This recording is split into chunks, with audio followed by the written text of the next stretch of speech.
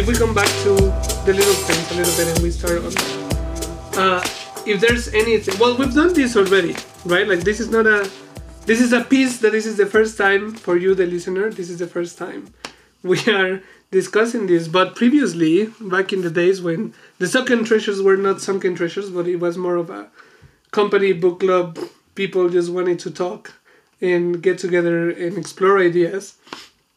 We had an episode about this, right? Not an episode, I guess, just a meeting or a book club meeting where we talk about it.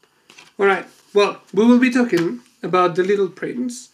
And this is a story, it's a fictional story, but there's so much truth to it in terms of, it's a story that the main character, or you will go through the whole book looking at the world through the eyes of a boy, a little boy. It's a kid, right? This is someone who you can get the sense, even from the first lines of the book, that it is still a young soul and a young mind engaging with a world, and that perhaps it is a world that is influenced by the real world, if we want to talk about it like that, but it's also very fantasy oriented, right? Like this is a book where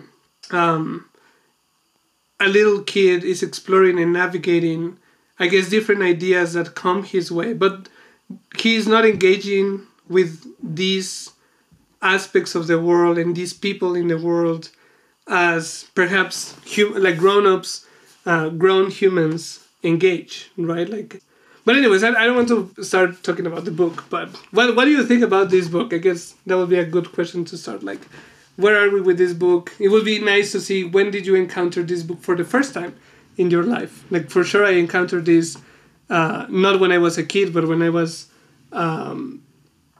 in college, and this was actually this copy that I have here. You're not seeing it, of course, whoever is listening to this, but these copies, there's a dedication. It's quite not visible, but there's a dedication, and it was from a girlfriend I had, and I was so surprised. She gave me this in my birthday, and I knew about the book back then, but I've never read it until she gave me this copy, and it just changed a lot. You know, like I really treasure this copy per se in this book. But yeah, like I found it when I was in college, and I guess it got to me in the right time. But I would like to know, like, how is it for you? Like, when did you encounter this book in your lives? About a week ago, when you introduced the topic. Yeah. Even me, when we did the book club session last time, that is when I first heard about it. That was the same for me. So what was that? Maybe 4 months ago, let's say? 3-4 months? Yeah, because I was so, when Daniel and Alejandro were talking about the book, they were like, everybody knows this. I was like, maybe it's a North. I'm like, maybe everyone in North America just like along with alphabet learned The Little Prince or whatever. No, you're not alone. Turns out I'm not alone. Yeah, I was surprised. So, because I first found this book. Oh, go ahead, Donovan. No, you can go. I first found this book. I was helping my parents like go through their basement when I was in high school, and I found a report my dad had done in college on the book. And so I actually read like his paper on the book before I had read the book. I was like, isn't this a kid's book? Like, why would you write a paper in college on it at university?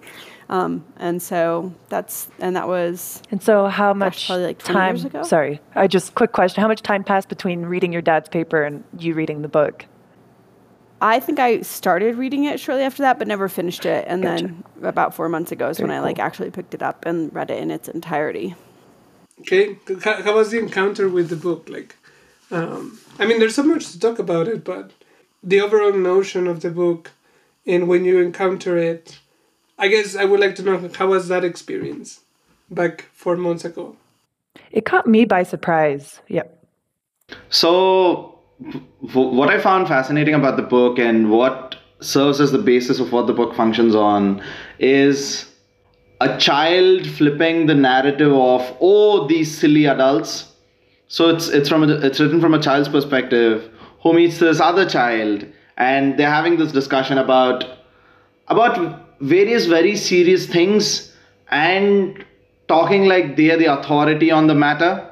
in quite a confident sort of, oh, these adults need our hand holding sort of thing. So it's this discussion, it's this about how they talk about giving up art because he didn't get it right, or going for things like geography and history because it's the more useful thing to do, and then all these different things which at first glance might seem like a kid just rambling, but then as it passes you start realizing that there are actual thoughts behind that, and that I found to be a really interesting perspective to write a book from. Like to me it was the same, the first time I read it. I guess I was also in that point in my life when it was my first year of college, and before going to college to the US, I was studying music, and I had already spent 4 years in music school, and I mean the career as a musician, it was 8 years, so I wasn't half of it, so I still had much to go. But I guess this opportunity came along, and I just took it, and I was like, sure, I'll go and I'll jump to another country. But I was really wrestling a lot with this identity, right? Of like, what am I? Am I an accountant? Because I was studying accounting or business accounting, something like that. Am I a musician? I was also like, what's music now that I'm not studying, but still somehow I wanted to keep here. And the book somehow really allowed me to do something of like, going back to the first episode that we recorded, a lot of like stop thinking a lot about myself, right? As seriously back in that moment. And the book is very good for that, in my opinion. Like these kids, the way a kid, especially the Little Prince, looks at the world, it is not fixed, right? Like I guess that's one of the interesting parts of the themes of the book, having a kid's vision and interpreting the world of adults, right? And interpreting different type of characters, like the king, or I think it's the accountant, right? Like I know there's a guy who's counting numbers all the time, like the businessman. It looks, for the kid at least, for the Little Prince, the way he understands these adults is that the adults are taking life way too seriously, right? Like there's always a structure, there's always a way to do things and to navigate the world and to operate and to behave. And they're full of answers. I think that's an interesting part of it too. Like adults for the Little Prince are full of answers. They do walk the world as if they knew everything about the world, right? And as if they actually discover what the world is about, what life is about, the ultimate goal of it. And that really struck me back in the day, because that was the question I was confronting, right? Like I was really trying to find an answer, like an answer to the question of like, what am I going to do? Like, right? Like I'm studying here, and then I have 3 more years, and I am in the US, and what am I going to do when I graduate? And how should life be? And really taking those questions super seriously.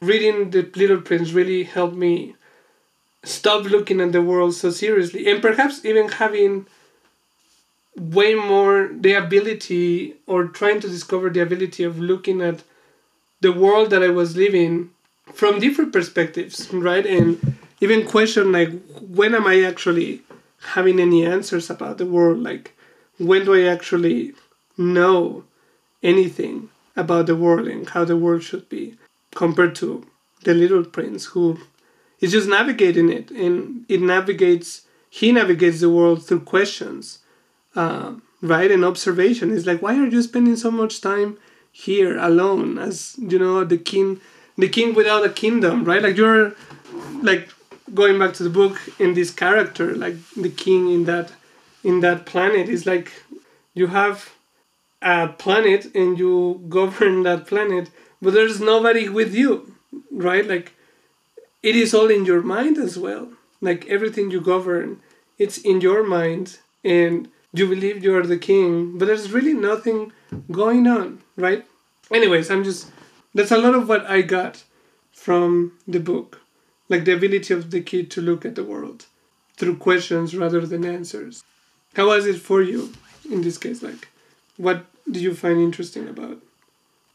One of the first things, that kind of picks up on, emphasizes that kind of childlike mind is the worlds. He's coming from a different world, and we meet the narrator, his airplane's crashed, and, this voice starts asking him, will you draw me a sheep? But, it's at first really hard for these two characters to connect because they're coming from such different places. And, for the narrator, we never know a name or identity of the narrator really, but, he's very sure of himself and like, why is this kid asking me all these questions? And, very much kind of assumes the, part of the analogy or the metaphor of like kind of an adult mind. And like, of course, this is how the world works. And of course, our protagonist, the little prince, is just not understanding it because of his experiences and understanding or like lack thereof of whatever this new world, this life is supposed to be. I thought that really stood out to me just like right from the beginning. The book you can be seen as like a massive metaphor of what we lose when we grow into adulthood, is that sense of curiosity and childlike wonder. And even though I only came across this book a few months ago, it does take you aback just how the simple yet profound that perspective is. Why do you think that happens? Like, why do we stop having that much curiosity? In natural curiosity, like, I feel that being curious as an adult is more of an effort and work, right? It's like, I need to be curious, or, like, it takes effort rather than being something you do just naturally, like, this is just the way you are, like. I think you're exactly right about that. I think in a way, we're talking like broad strokes. Kid grows up and gets the job, and, becomes an adult or whatever, like takes on these adult responsibilities. There is a natural inclination to create a life of predictability and structure and have that uncertainty not be such an effort. I got bills to pay. I don't want to know if I'm going to be able to pay them, right? Like we work hard so that we can have that predictability and we don't have to be challenged with the uncertainty of what does it all mean, right? Well, and I think what I've noticed, both sort of reflecting on my own childhood and definitely with Monty, is that there is this, anything's game for asking a question, that there isn't a question of relevance or even like, it doesn't even have to exist. Monty was like, when was the first star born? I was like, I don't know. And like, more importantly, I was like, I wonder how they would even figure that out. How do you like reverse date that? That's really, an interesting thing. But I think as adults, we do become quite productivity driven. And so then it becomes a question of relevance. Do I actually need to know the answer to this in order to get to the next thing? Because if not, it becomes more whimsical than it does practical. Yeah, but when you're a child, you're still trying to understand your environment. Yeah. You're still trying to discover the world. And so there's just a lot more questions to ask. And there comes a point where you kind of believe that you have a grasp on what you're looking at and how things work and how materials feel and taste and everything. And so we just naturally have less questions. Because we think we know. Right? Like, we know well enough, I would say, in most cases. But that's so boring. No, we don't. We don't. like, I have a good story. Like yesterday, Kat and I went to this event, and it was a great. What? I guess story time. You guys hung out? I'm so jealous. Story time. We went to a. Anyway, so we went to this art show in Mexico City. But before we got to the event, we were walking and we saw this rooftop, and we were like, "Oh, let's try it!" And we went and tried it, and we had a very interesting conversation about clothing, right? Like we sat, and it was very this fancy rooftop in, the most hipster and bushy part of the city. And we've never been, so we were so excited. We were talking about the person next to us.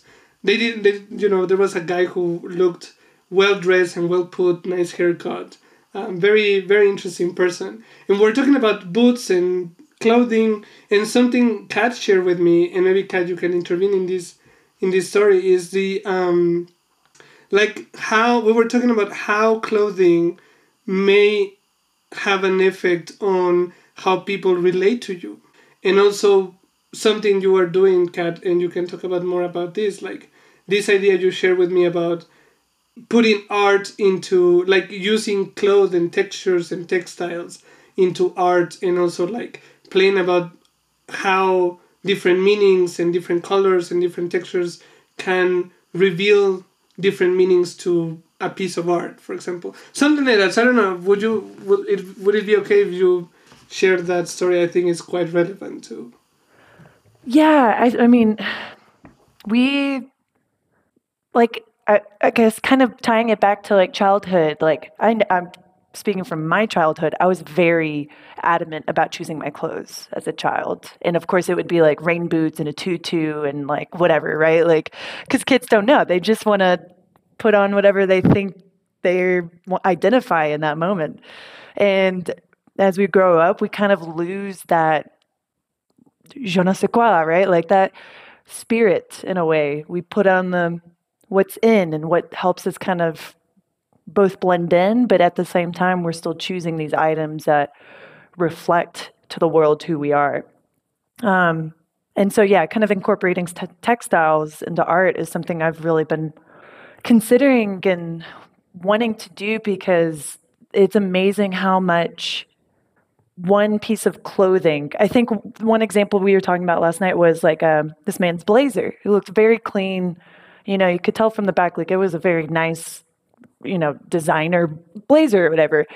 And I just pointed out, like, if that blazer was made of, same cut, same everything, but just a different material. Let's say that material had a little bit more give to it, had a little bit more slack, had a little bit more stretch, or who knows, maybe it had a little bit of shine to it. What is, all of a sudden, that blazer now has become a different messaging tool, right? Like it can turn into, very professional to, oh, now he's like a rock star or whatever, like kind of putting on more of an air of high fashion or like bold designer taste. And so kind of relating back to The Little Prince, I mean, clothing and textiles aside, like if he were to be choosing clothes, like he's not choosing clothes that fit in with the norm or fit in for a purpose. He would be choosing clothes that just spark his interest, rain boots and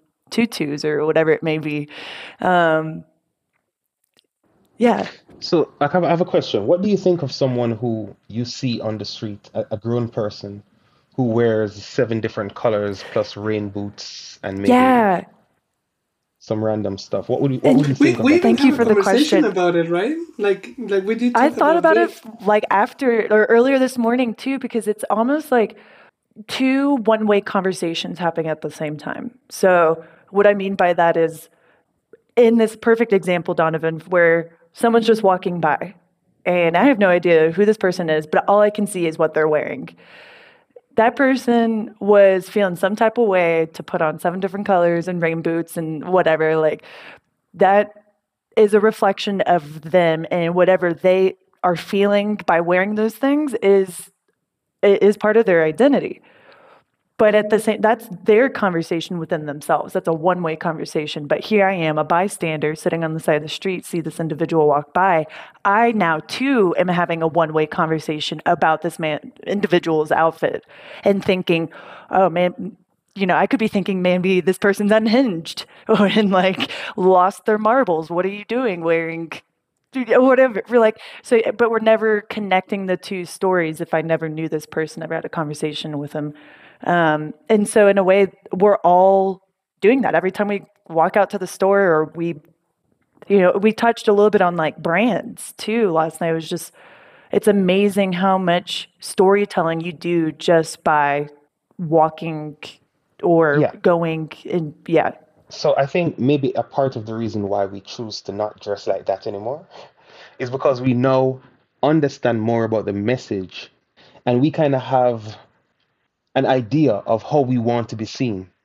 And so because we understand that more, which children don't, they don't understand how colors affect moods and how some can make you stand out more than others. While in a business environment, everyone wears grays, Blues. Yeah. blacks, colors that are designed to not draw attention to them in most cases. Yeah, sorry, go. Yeah.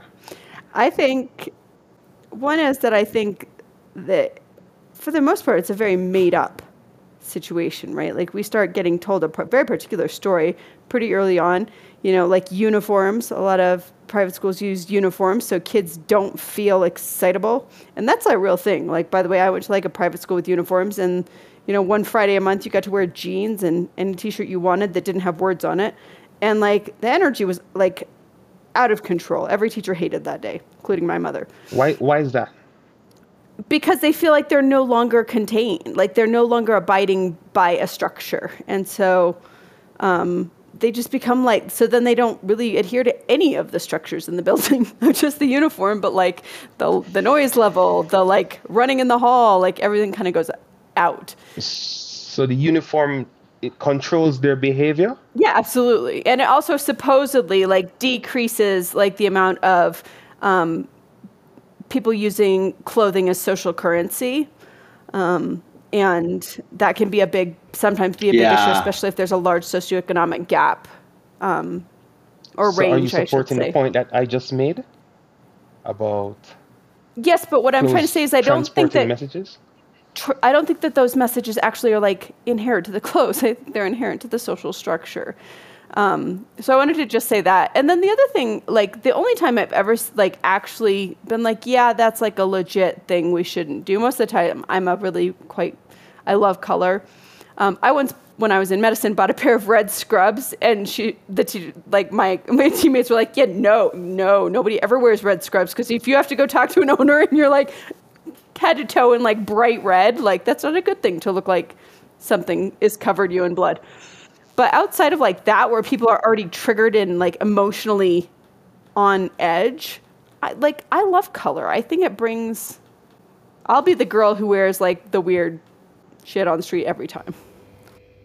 So I think the difference, I think the difference between a child being able to afford that and the adult being able to afford that is that we have limited avenues and limited choices as an adult, and as an adult you have real consequence. So whenever we make these choices, because there are 100 different things that we have to focus on, and we use those signals as qualifiers to move through life.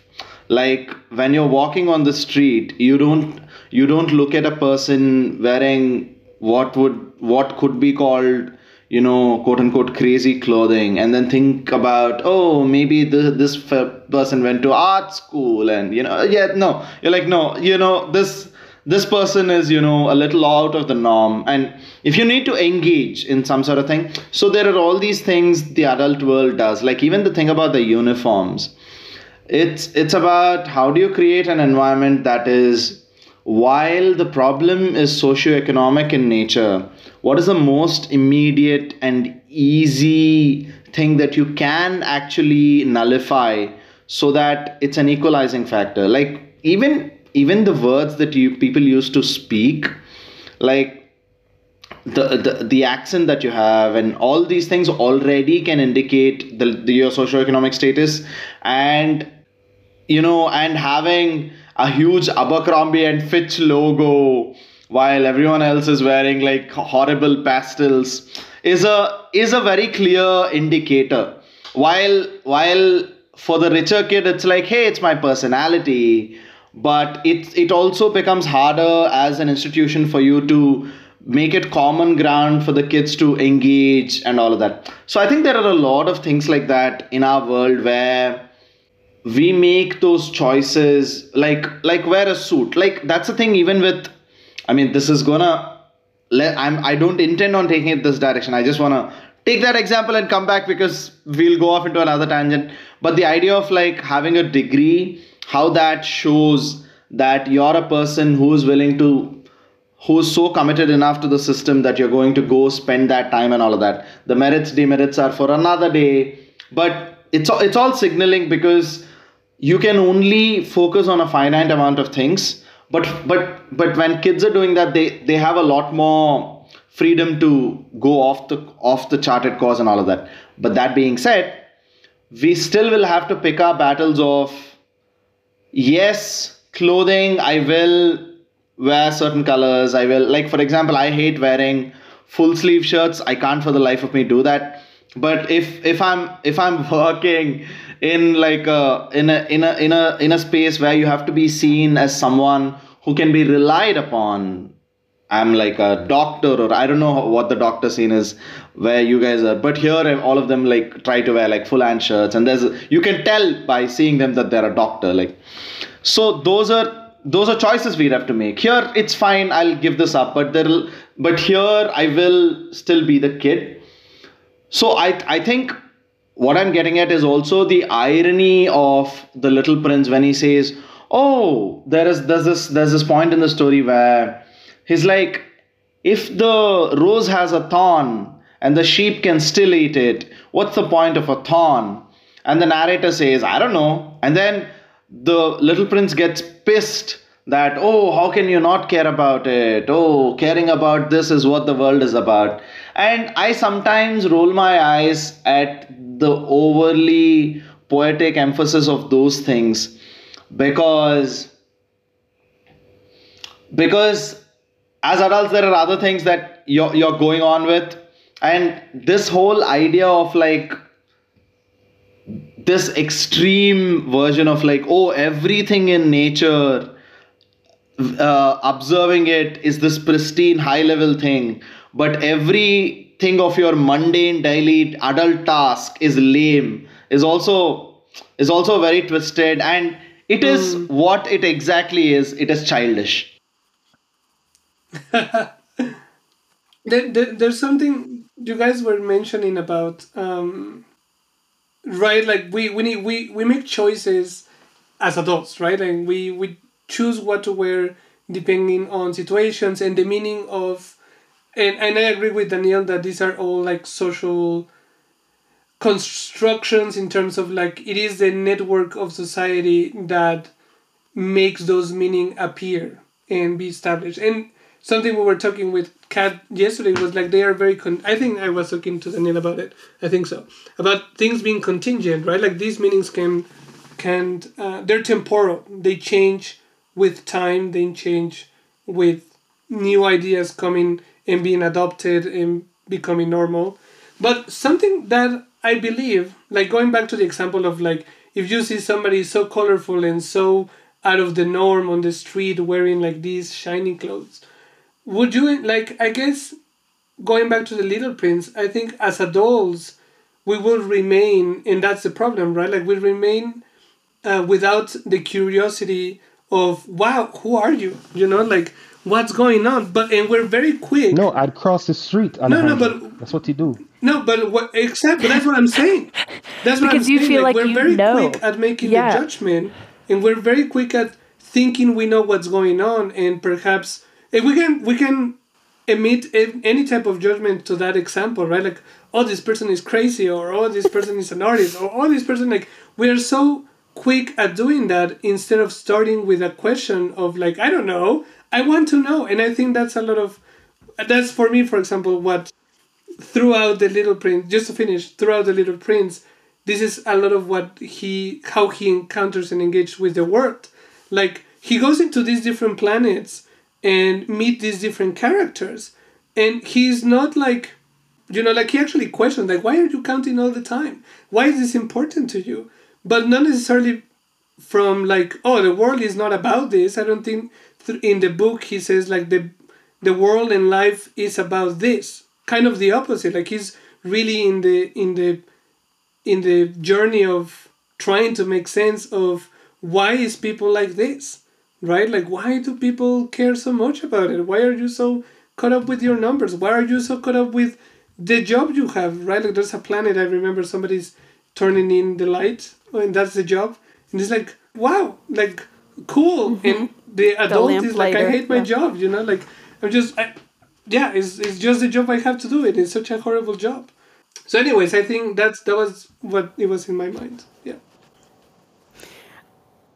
I know. I just also noticed, like, Donovan, I think it would be really funny for you and I to hang out at some point, because I have, like, the opposite reaction when I see the person with, like, this actually happened with Monty and I. We were walking to the grocery store, and this guy was walking out wearing, like, it was like a man in his, like, late 40s wearing, like, pink cat pants. They were amazing. And I said, those pants are incredible. I, like, stopped and, like, commented on the pants, and he stopped and he said, I have twin daughters, and this was my birthday gift from them, and thus I am wearing the pants. And, you know, it's just like this really sweet moment. And as we left, Monty was like, why did you have to talk to him? I was like, because I could, you know, you can make a connection. You can, like, make up a story in your head about somebody, or you can, like, take the time to try to connect with them. And so I think, yeah. Did you know in nature, the most venomous animals, they have bright colors to keep other animals away, like to let you know how venomous they are.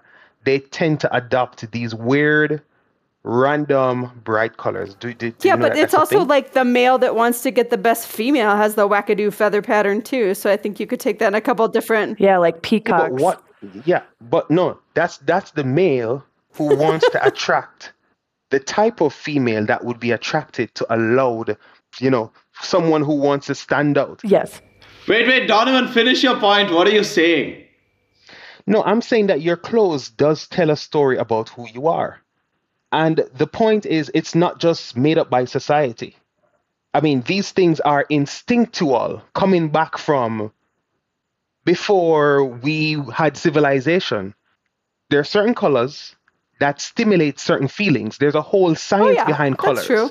Green makes us more calm. Purple and black and white, these colors set the mood, right? And and we agree with that. It tells the mode that you're in. If you're wearing 7, 8, 9, 10 different colors, either you're a clown, as in you're professionally a clown, or there's something random and very unpredictable about you. I mean, I'm not sure I want to ask you what are you doing? But, like, and that's are the you whole point of the Little Prince. I'm not sure. No, I think that's the whole point of the Little Prince. Like, you're behaving like an adult, and that's, I guess, what he observes of adults. Like, he's not necessarily making a judgment about, oh, you know, like, you should be more like a kid, like me. No, he's just really putting it of, like, as adults, we are very quick, just to finish, we're very quick at making these judgments, and we based it on a lot of things. Like, you just made it about, you just justified your thinking, right? Like, you are, like, based on some research that is being found, some content you or not content, it's just information you have in your mind that you've seen as truthful, sure, and that will dictate your behavior towards that, the encounter or the lack of the encounter with that person. And I think what I am observing from the kid, specifically the character of the Little Prince, is that he engages with the person with the question. For example, like, regardless if he's encountering it as observed, I'll give you an example. Page 40, well, is the section 14, you know, it has Roman numbers on, it's not chapters, it's just sections of the book. Anyways, but I was just thinking exactly like this. Like, it says, the fifth planet was very strange. It was the smallest of all. There was just enough room for a street lamp and a lamplighter. The Little Prince couldn't quite understand what use a street lamp and a street lighter could be up there in the sky, on the planet without any people and not a single house. However, he said to himself, it's quite possible that this man is absurd, but he's less absurd than the king, the very vain man, the businessman, and the drunkard. At least his work has some meaning. When he's lighting his lamp, it's as if he's brighting one more star to life. or one more flower. When he puts out his lamp, that sends the flower or the star to sleep, which is a fine occupation and therefore truly useful. When the little prince reached the planet, he greeted the lamplighter respectfully. "Good morning. Why have you just put out your lamp?" "Orders," the lamplighter answered. "Good morning." What orders are those? Anyways, I can keep going, but what I'm saying is that, interestingly, like, let's take the lamplighter as the example of this weird person on the street we're talking about. Like the person that looks strange, but interestingly, the kid is not, it is actually justifying the absurdity of what he's doing. And not even justifying it, it's actually finding some meaning to it. It's like, wow, like this person doing something that perhaps on the outside looks so absurd is actually doing something meaningful, right? Like the kid was able to derive some meaning. But unfortunately, when he went and encountered to the person, he don't even say like, "Oh, thank you for your job," right? Like he went and he's like, "Why are you doing this?" Right? And this is like the absurdity of the adults. It's like, "Oh, I'm just doing it because I have orders," right? Like I'm not doing this because it's meaningful or I believe it's meaningful for the flower or for the stars or for somebody else. No, I'm just doing this because it's my job.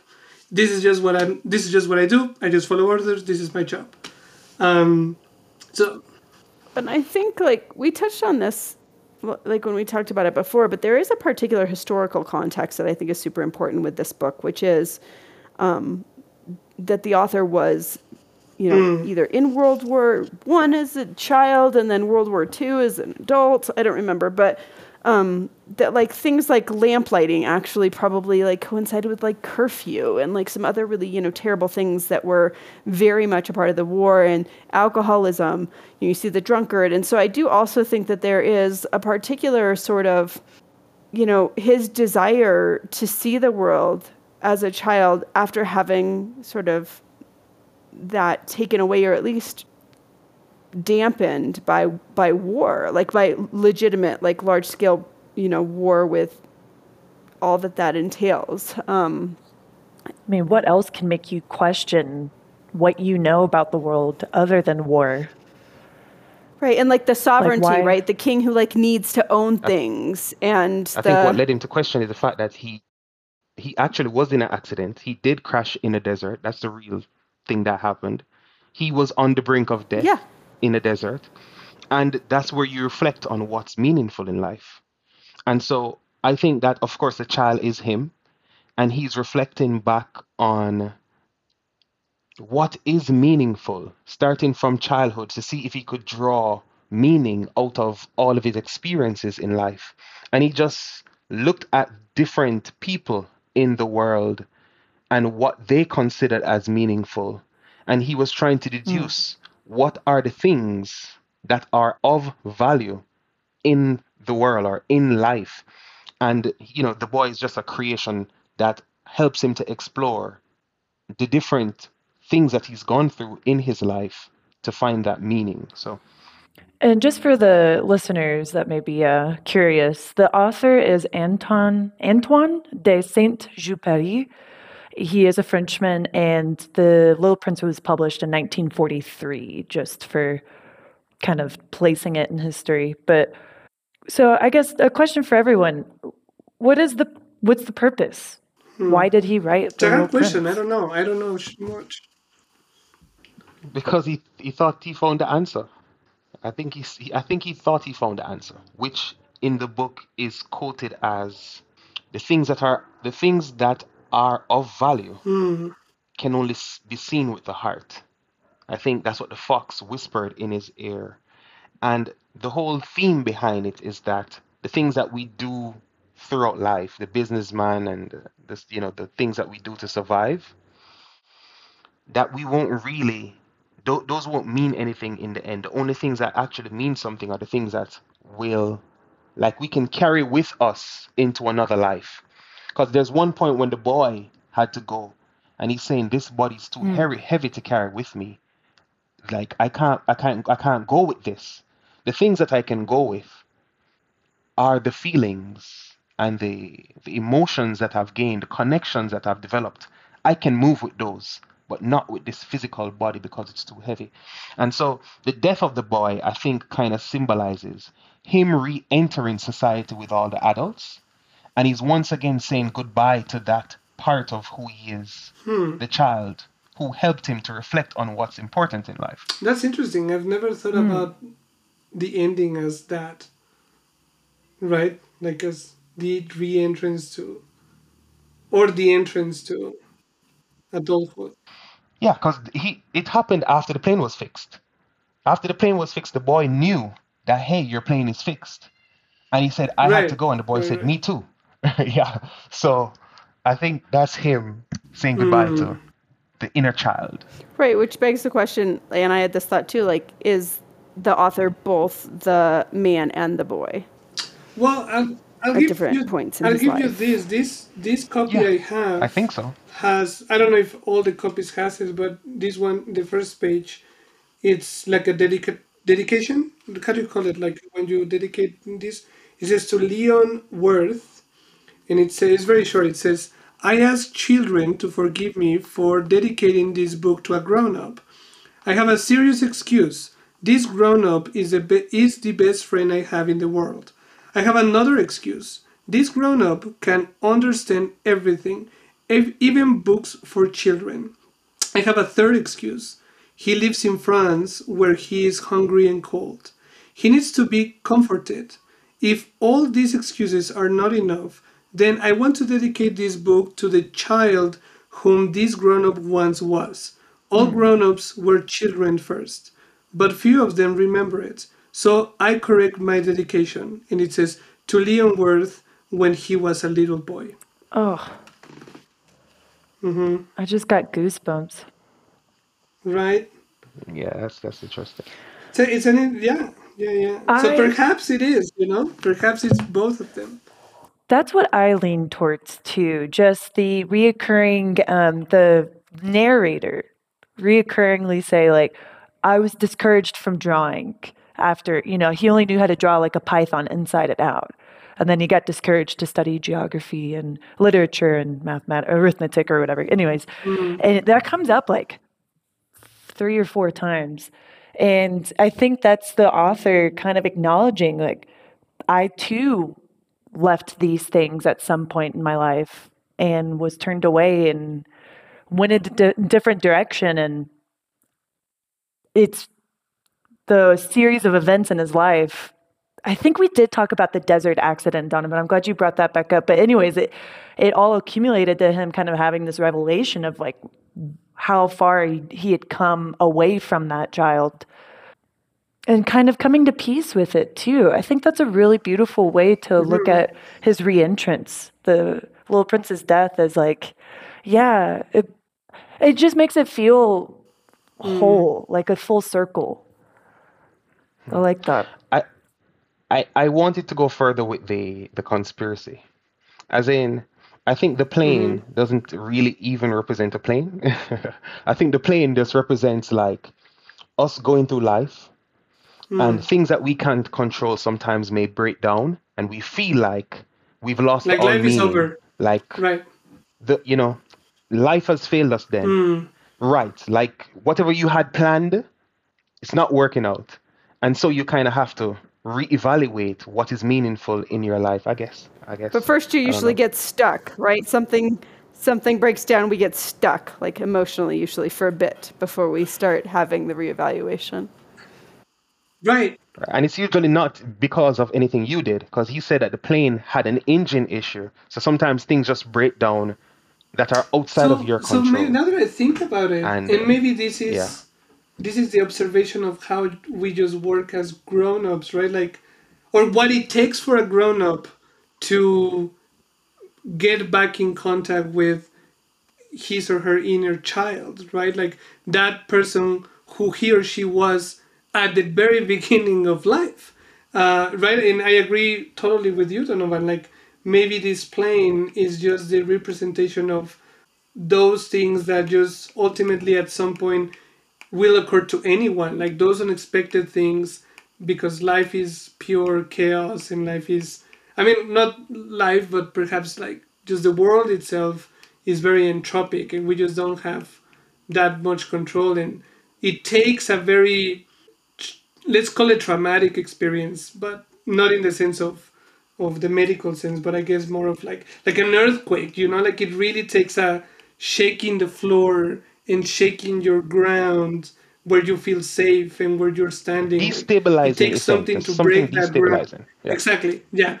Yeah. That's a good word. Yeah. Like it takes that for perhaps us as grown-ups to be now in this state where we start questioning back again, like why are we doing all this, right? Like when we lose a person we love, or for example, now that I have two more generations surrounding me, I have my parents and I have my grandmother. My grandmother is the one that is getting to the end line, to the finish line.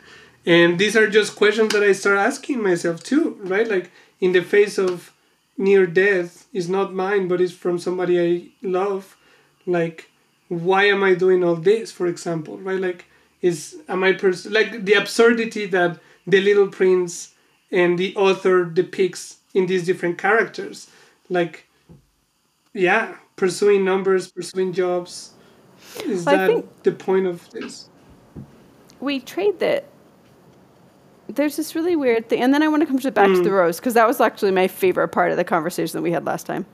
And I'd be very curious to hear what Donovan has to say. But right, as adults, we trade emotional flexibility for sort of stability. And the stakes are different for sure, but I think that, it goes back to like in Anti-Fragile, he talks about this. Like if you have a job and a mortgage, you're actually quite fragile, because the minute one of those gets pulled out, you like go into a like nosedive panic. Whereas if you're like a cab driver or you have a traveling art show, you get to call your terms a little bit more and you're not under anybody's thumb. And so, but our society as a whole looks at those professions with much less value than somebody who has, it's quite lovely to have a mortgage and a job. And so I think it's just really interesting how we don't encourage more adaptation, and we don't model it, certainly, either. The rose, we had this great conversation about like what the rose symbolizes. She's super manipulative. And if it's a mother or, I think that one was like just a fun sort of, because that's like the whole reason he leaves the planet, right? The rose is terrible. Yeah, what was the rose about? What was the greatest story around the rose? I'm not too sure about it. So I actually didn't reread it before this, but from what I recall, that the rose sort of, tricked him and was like, really needed him all the time, and so he left the planet. But towards the end of the story, he finds like a whole garden full of roses that, he thought she was like the only one, and sort of. Yeah, but. Yeah. The rose was being kind of abusive, wanting a lot of stuff, the glass and the watering, and tend to me, and very boastful, and I'm so beautiful, like I grew up with the sun and all of this. And he did realize that the rose was being kind of deceptive also.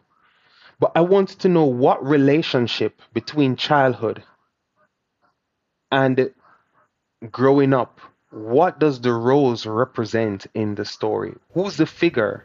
I don't think it's a figure per se. Well, every mother sort of wants to be needed. I think that is part of what we are. Yeah, go ahead, Vicat. Yeah, no, I'm just saying it doesn't have to be a figure per se. It doesn't have to be a person. It can be a choice, a particular choice which you make, and then it starts costing you. But then you have made the decision that this is what I've decided to do and this is what I will stick by, and then it ends up draining your life. So it's very easy to extend that metaphor into the territory of it being a choice rather than it being a person. Because there are choices that we make. You as an 18-year-old, maybe. Yeah, as a child? As a child, I don't think the child is literally 8 years old and then at 9 you're not a child anymore. I think it's more about when you transition from the carefree attitude of being a child to being an adult. So even you making a decision at 16 that working as a consultant for McKinsey, I don't know if anyone has worked there before, I'm just saying. So being a consultant at a firm is what I want to do, is a choice you make when you're 16. But then you go through college and then you realized, wait, this doesn't actually align with what I thought is a good life or what I thought I would enjoy. But then that choice starts becoming that toxic force in your life, though you chose it, which is also a conversation me and Donovan always keep going back and forth about the idea of do we actually know what we're doing? Do we are we actually informed enough to actively make these choices? And we are on like different sides of the thing, because Donovan is like, we are grown people, we have information, with knowledge you can decipher things. And I am on the side of, even if we had all the facts, the interpretation would kill you before you reached what you would call the truth. So the rose could as easily be a choice. It doesn't have to be a person, is the point I'm making. A choice that locks you into a certain being adult version. No, maybe the rose, because I'm looking at it from the point of, hey, we were once children. This prince represents his inner child. And he's saying that there was once upon a time where I had my own small world. My world was pretty small. And I had things I thought were important, but maybe were not so important in the grand scheme of things. But in my small planet, on my small world, I had things that, that I wanted to take care of and do. Maybe it was a toy or something that I considered valuable, a teddy bear or something that I cherished. And I thought the boa plants, that tree that he was trying to prevent from growing, if you look at a photo of this tree, these trees are very, very big trees, like maybe the tallest tree in the Was it a world or something baobab? like that. Is that Yeah, what it yeah, is? yeah. That's what it is. Yeah. Something like that. That's the tallest tree in the world? No, it's not the tallest tree in the world, but they're huge. I think they grow in Madagascar. It's those trees Quite that you wide. see in like the Lion King They look- movies or something, which is like so tall, and at the top they have, it's those African. Right. Little Yeah. branches. So I think Yeah. I think those trees were selected maybe to represent adulthood. Maybe he was saying that he was kind of having fun being a child and not wanting to grow up, or to, I don't know, maybe the adults, I'm not sure, or to let the adults into his world then on his small planet. Maybe he was trying to keep adults out. That's a very I'm good not point. sure. And then, but I still wouldn't get the rose though. The rose isn't fitting. I think the to me. baobab thing is Maybe. it's interesting, because he talks about, if you don't tend to them soon enough, they will end up taking over the world and break it to pieces.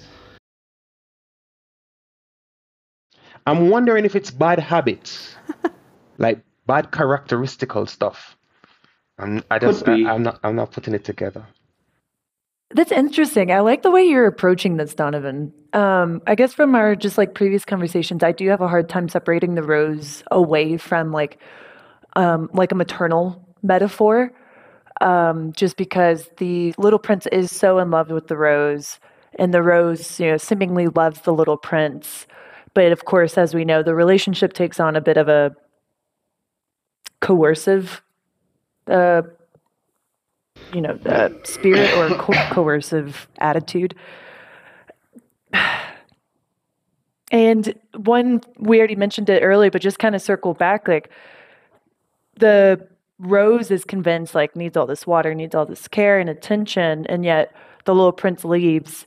He meets the narrator, and there's that question, like, why do roses have thorns?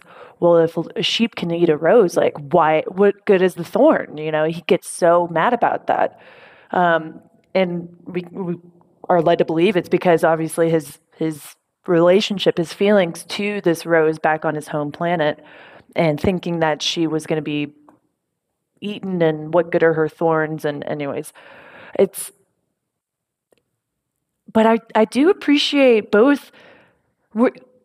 I guess let me step back. I apologize. Donovan, you were saying the characteristic habits. That was more for the trees, not the rose, or as a representation, right? The characteristical habits? Yeah, The you're saying, habits. I think it was, Yeah, the bad habits maybe were that tree that he was trying to avoid from growing. Like he's saying, once you gotcha. let a bad habit, I don't think kids think that way. I don't know any child that prevents bad habits from developing. But he's saying once these bad habits get out of hand, they will consume your life or something like that. I'm just not sure if it's adults or if it's bad habits. I'm not sure exactly what each thing represents in the story. Does the But rose, one more thing. Yeah. is it Oh, the, sorry. go ahead. Go ahead, Daniel. Well, is it the rose that tells him that he needs to weed out the baobabs, or is it just something that he No. notices and I think- he's trying to do? It's just something he does. But He was doing perhaps that from day one. It doesn't. What you just said, Donovan, about you don't think kids think in terms of habits. I agree with you completely. So maybe it's just part of that. I will say the word indoctrination because I don't have a better word, but I mean like that belief system that is already being built. Because that's knowledge that is given to you not only by words but also in practice and what you see at home, because that's really adult like, right? Like that's really in specifically family, your core family works that way, because one of the first things is discipline. That's what you learn when you grow up with your family. Like your family and your house operates in a specific way that discipline means very specific things for any of us in our house. So maybe that's something he already adopted, like maybe that's the interesting part. Right. And he says this, like, it's a question of discipline. The little prince told told me later on, when you finish washing and dressing each morning, you must tend your planet. You must be sure you pull up the baobabs. I don't know how to pronounce baobabs, whatever. Regularly, as soon as you Baobab, can yeah. as soon as you can tell them apart from the rose bushes, which they closely resemble when they're very young. It's very tedious work, but very easy. So I guess, yeah, it's like when you're growing up, and maybe that's the paradox. Like even the little prince observing all these little or big grown-ups, doing absurd things on his perspective. Like he is already part of society, right? Like he's already part of a circle, a social circle, call it family, and this is just something he does. Well, I'll say there's a part where he said that he Uh-huh. knew of a man who was lazy and his planet got taken Mm-hmm. over by the plants. So he knew what would happen if he was too Right, lazy to right, right. do the work necessary. So he knows And the consequence. that part I can't figure out that part of the story because I think it's a reason why he chose that plant specifically. And I think the part of tending to your planet, there's a message that's been sent there that I just can't put my finger. I'll have to read it again because I've only gone through it I think it maybe one and a half times, I'd say. again like But comes back to like the cultural and historical context, right? This was in a very sort of when he lived in Europe during one of the world wars. I don't remember. I'm really bad with history, so I don't know if like the second or first. I think it might have been in between. Doesn't matter. But that World War II, yeah. you're in like a nationalistic situation. You have to tend to your planet. You have to make sure everything's in order. It was quite, I think it's something that I know that my experience doesn't allow me to very easily sort of imagine what that was like on a day to day. My childhood did not require discipline, and that's what was true. I was very I think you're do onto whatever. something there, Danielle. Like, I think maybe we should be cautious of forcing an analogy or forcing a metaphor that maybe doesn't fit and maybe see it more as just an expression of what the author was experiencing. So the alternative is that everything that happened on the planet means nothing. The only part that the planet represented is the fact that it was his world, and that because he had to prevent the weeds from growing, it was a part of him protecting the rose. Because, as I said, the main point of the story is that you build relationships and meaningful things through emotions and connections and the time you invest into something. So maybe the planet was just his way of saying that there is this thing that he invested time in, that he has feelings for, and to teach that lesson, that's what the rose represented, just to connect that lesson, the broader lesson of the whole thing. And then on the other side, we have like Vikyat's suggestion of like the rose just being like a decision. I think that's a really interesting path we can explore a little bit more, just in terms of how we can find ourselves so dedicated to a decision that we didn't fully realize wasn't the best decision for ourselves at the time, if that makes sense, right? Like, so when the prince first meets the rose, it's this wonderful, beautiful relationship, and he thinks it's just he's in heaven or whatever. And by the end of it, he really sees the rose in a much different light. And I find relief in that change of perspective because, as we've talked about previously, like the maternal metaphor, I think, is one that holds some weight, right? Like Daniel said earlier. But mothers want to be needed. I think that's a very natural, instinctual emotion to experience. And I'm sure at one point or another, there's a mother out there that's overdid it and has manipulated their children or child into, what do you call it? There's this where the mother makes the kid sick perpetually because there's like a whole psychological analysis about this now, but more so just the decision perspective, I think, is one that is somehow more ambiguous, and yet I feel like I have more control over it because it's something I can relate to, I guess, maybe in a little bit more of in a clear manner. Vikyat, do you want to add more to that? Yeah. I thought that was a really interesting comment. I'm leaning more towards the idea of this is a choice than saying Antoine had mommy issues. But no, I'm just I'm just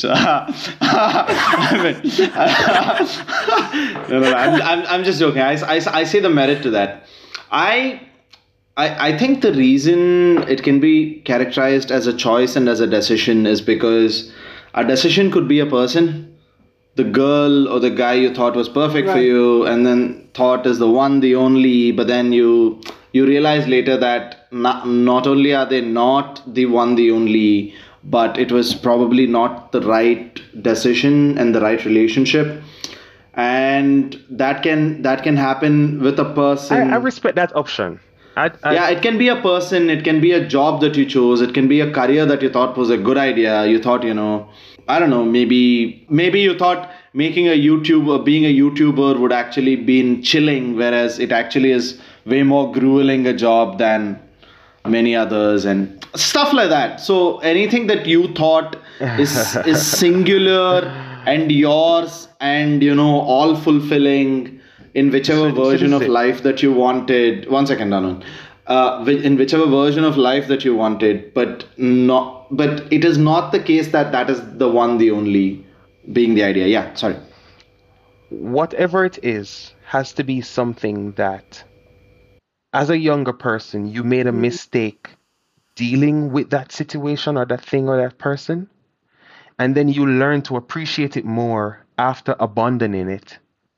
So I don't see that working out with, I don't know if the mother thing fits with that whole thing, because there was a point in the story where he said, I left because we were too young to know how to love each other. Mm-hmm. Something like that, right? And so the girlfriend part of it, I can see maybe it being a girlfriend, but who wants to go back to this girlfriend who we've now learned to appreciate more because we were too young and we maybe said some things or deceived each other because we were too young. And so we learned that it's not just some girl, but because of the time and things that we invested in that person, that's what made her special.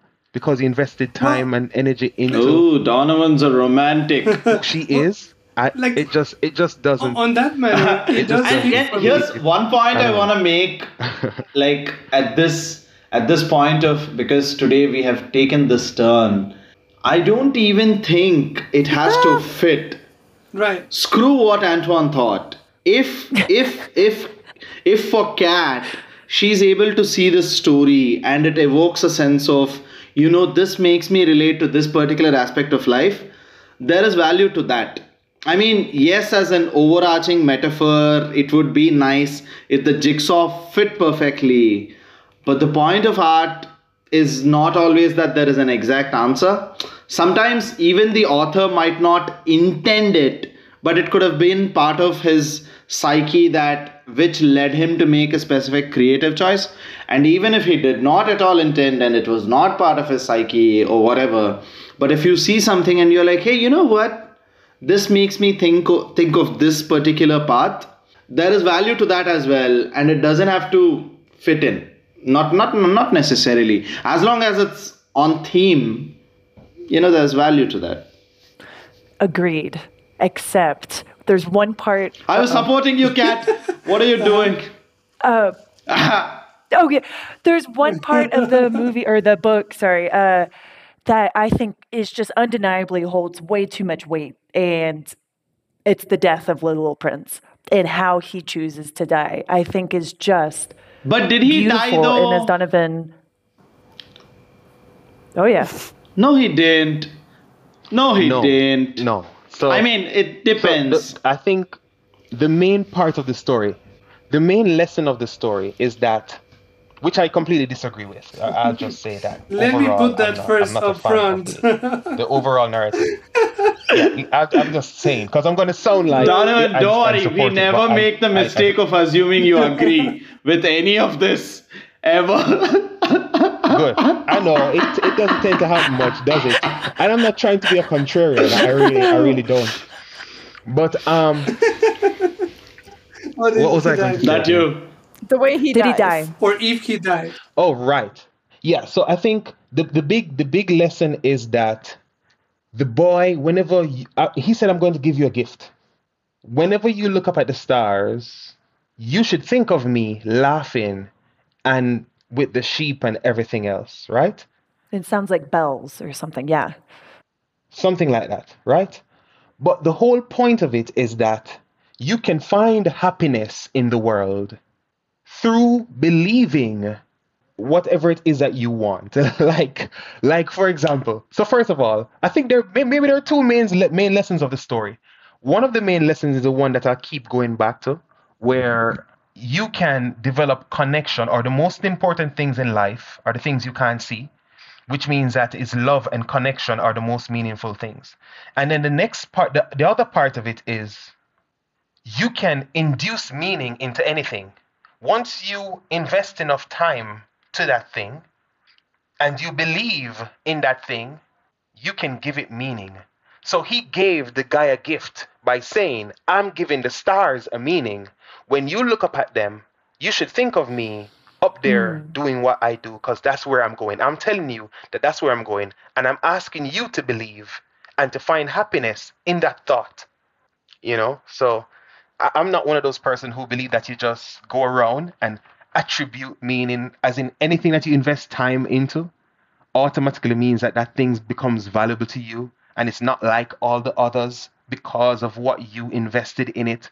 If you have a ball and you spent your childhood with this ball, that makes your ball more valuable than all the other balls. I mean, this might be like, I don't think we can at this point, we can't even do the movie Castaway anymore because we killed the whole character of Wilson. The whole point of developing a connection to innate objects because of the time that we invested in it and the time that we spent with these things. I'm not one of those persons who think that that's I don't know. It just seems like, yeah, we can all live in our imagination and be happy. But I mean, here's the thing though. Here's the thing though. Placebo effect? Yeah, placebo effect, IKEA effect, all of them are there. But here's the thing. What is slightly off about that argument is that you're using a thought to feel good, You're using a rationalization that you made up to feel good. If something as fleeting and as conjured and made up as a thought in your head can give you joy, why can't a volleyball? It can. It's just very snobbish to say, oh, how silly to get joy from a ball, but my thought can give me joy. Oh, your thought is so much more than a tangible thing. I agree with you. I'm not saying that. Yeah, I'm not go saying on. that the effect doesn't exist, the IKEA or the placebo effect. These things are real things with real Yeah. connections, right?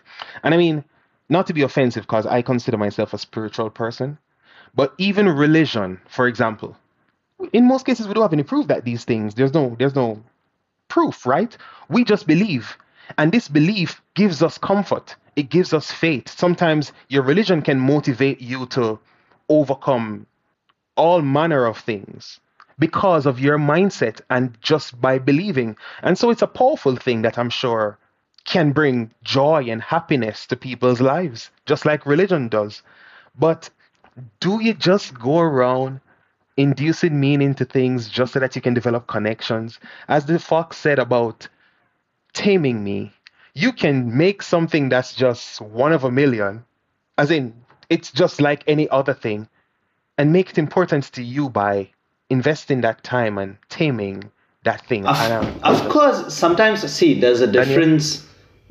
Sorry, Daniel. Oh, like, No, I was just raising my hand because I'm that person that like assigns meaning to random things constantly and derives immense joy. Because from Donovan, it. here's the thing. There is trying to have what you enjoy, and then there is enjoying what you have. You don't always have the choice of like, oh, this does not work, I'll just do something else. Like we were talking about lamplighters and all of that. Do you guys know what a knocker-upper is? What? Yeah, that's a guy who knocks up females just like. Oh, Jesus Christ. Oh my God. What the Cap's face is amazing right now. Oh my God. That He is. said a oh knocker my upper, God. knocker up, someone Good that knocks Lord. up, knocker A upper. You knock. water. What are you knocking up? I don't think we did Little Prince, right? Not Handmaiden's Duh. Tale. No, is that You next do know week? what knocking someone up is, right? Oh my God. Is that what they call a sperm bank, I guess? Going to the knocker upper? Oh, jeez. Oh my God. Guys, I'll tell you, quit it. Come on. Please, don't do this. Oh, We're all adults, right? my God, be good. What are you guys doing? No, it has nothing to do with your perverted Okay, thoughts. What is it? It's an old, it's just this old, it's this profession before they were functional alarm clocks, where people would go around door to door in the morning and they would have like this pipe into which they would put something like a pea and they would blow it so it goes and hits the window pane and wakes people up. These people were human alarm clocks. They were knocker-uppers. So they knock and wake you up. So that's what a knocker-upper is. Not someone who knocks up. Oh my God. So from a very, oh my God, this person is an adult, this person is enjoying this, there is no meaning, is one perspective to take. But then being where you are, and maybe it's also a very Eastern philosophy kind of thing, that to take joy, it's very Buddhist. Exactly. Absolutely. It's the Buddhist thing is very like this and that is the same kind of thing. It's like it's all the same. So it's in taking the joy of, see, there is a price for everything, and to change something there's a lot of effort you have to put into it, and that effort comes with its own trappings, which is like that's so how you also get into the whole concept of karma and whatnot, but we're not going there. But it's all, every choice brings with it its own trappings, but the active choice to enjoy what you already have is a choice that is available to you, and it is a choice that can give actual joy, because when you make the decision to switch lanes, part of that joy comes from your capability to do it and your impression that it would actually give you joy. So if you can create a mindset where you enjoy what you have, I'm not saying it is the same as having the best option in your hand. I mean, yes, of course, having a cozy air conditioned room is not the same as, sitting in the sun. But you can condition yourself to enjoy what is there and to have a mindset of enjoying what you have. Because this idea that you always this idea that this book also puts forth that, oh, adults are making these choices, oh, it's all silly, just go smell the roses, is fine, but you find yourself at that Y junction at every choice in your life. There are only a few decisions for which you can say, fuck the job, I'll go and walk the grass on the meadows. But you can't do that for everything. There are some choices where you have to be a father, mother, brother, sister, and there are these duties that you do. And then there are mundane things like sweeping your house. You have to learn to take joy in them, even though they are adult and, not fancy in the childlike imagination. So it's not, Vika, I think it's not about taking joy in something. It's about developing a connection to something. The fox said that you have to tame me. And after you tame me, then I'll become yours. Not one of the 100,000 other foxes out there, but I will be yours. So having fun, I think, is different from connecting with something. Connecting is like the people who go out and buy a dog and they're like, I want to fall in love and I'm going to give myself time to fall in love with this dog. Then I'm going to cry when this dog dies. And then I'm, Yep. Okay, I'll tell you what. Think of this. There was this. Because there was just this one thing, Daniel. There was this one video of like this cop in a crowded traffic junction who's dancing his way through regulating the traffic. While I'm sure the place he wants to be is on an actual stage dancing, he is taking what he has and making a choice to enjoy that. That itself makes a lot of difference in life. Well, that's cool. So I will say Daniel, go. I want to come back to the animal thing in particular. I, not only have had pets, I'm a pet owner, but I honestly, like, with being in veterinary medicine and emergency medicine for 15 years, I've literally sat with hundreds of people as they cried and euthanized their pets. And there is an extraordinary thing about investing the time because I forgot that. because humans you made the wrong thing. No, but I think humans and dogs and humans and horses, right? You have to tame them. Not tame them, but you have to create an understanding. But there has been a really extraordinary co-evolution with those two species where they are emotionally available in a very particular way. That even I think some other humans aren't. And so, but I do this with my plants. Like, I have this little ceramic bird that it's the one thing that I will not let go in a moving box because I want it on my windowsill when I do the dishes. It's ridiculous. And it does bring me joy. It helps me feel grounded. It allows me to connect to wherever I am more quickly. And I'm just somebody who I like silly things because I like to be silly. I find a lot of joy in that. But there's a great phrase that is quite Buddhist that is, pain is inevitable, but suffering is optional. And there's an idea that you can choose to be a victim. I even said this to Monty today because he forgot his shoes. We were at the hot springs and they'd sprinkled the salt everywhere so people don't slip. It's quite crunchy magnesium chloride salt. And he was stepping on it, ow, ow, ow, ow. And I said, so you can choose to be a victim or you can choose to be a creator. And I've watched you walk, run out the front door in the summer on the dirt roads and have no problem. So you can just know that this is okay, or you can be in it and feel like this is the worst thing possible. And so I do think it's a shift of authorship. And it's the same with a pet or, any number of things. The way that you choose to be in the world and with each other. The reason this book club exists is because I decided to create as many connections as I could as soon as I arrived at Synthesis. And so, I found meaning in something that I had no experience with. Were you trying to develop connections with other people, as in? Yeah. You want to have people who you can feel like, these are my family now, I'm falling in love with these people eventually over time? That's what you were looking for? Or is it that you enjoy having You're saying the same thing, Donovan. You like the conversation. Both those things you said are the same thing. You're just saying it You're just saying it in a deprecatory voice the first time. No. One thing is Daniel being in love with having conversations, and we are here to help her enjoy having conversations. The other thing is she is seeking no, connections. I like other people more than I like the sound of my own voice. No, I mean, I have 10 people that after being at that company for 4 months, I have 10 people that I'm on in regular communication with. And you like having more people? Yeah, and I like to learn about people who you can connect with. Like I loved when you had, I think it was your niece, that came on the call, and building layers of familiarity with people. I enjoy deep connection, and I want people to show up and be messy and after they had a bad day and cry. I don't like people to be edited and packaged and polished. That's not fun.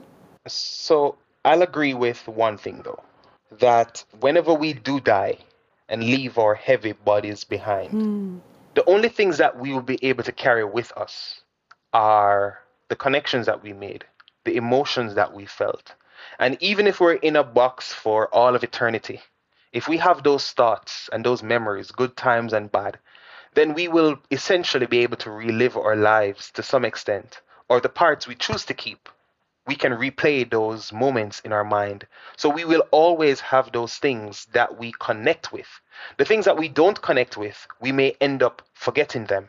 So for everyone who may be listening, whatever floats your boat, whatever helps you to develop connections and give you more meaning and more feelings, that you can develop an arsenal of things to package before you go, that you can actually carry with you, then more power to you. I mean, carry as much things as you can have. I mean, if you're like Daniel, you just want to find tons of people to connect with and have those experiences, a million experiences of different people, and it makes you happy, then, I mean, carry as much as you can.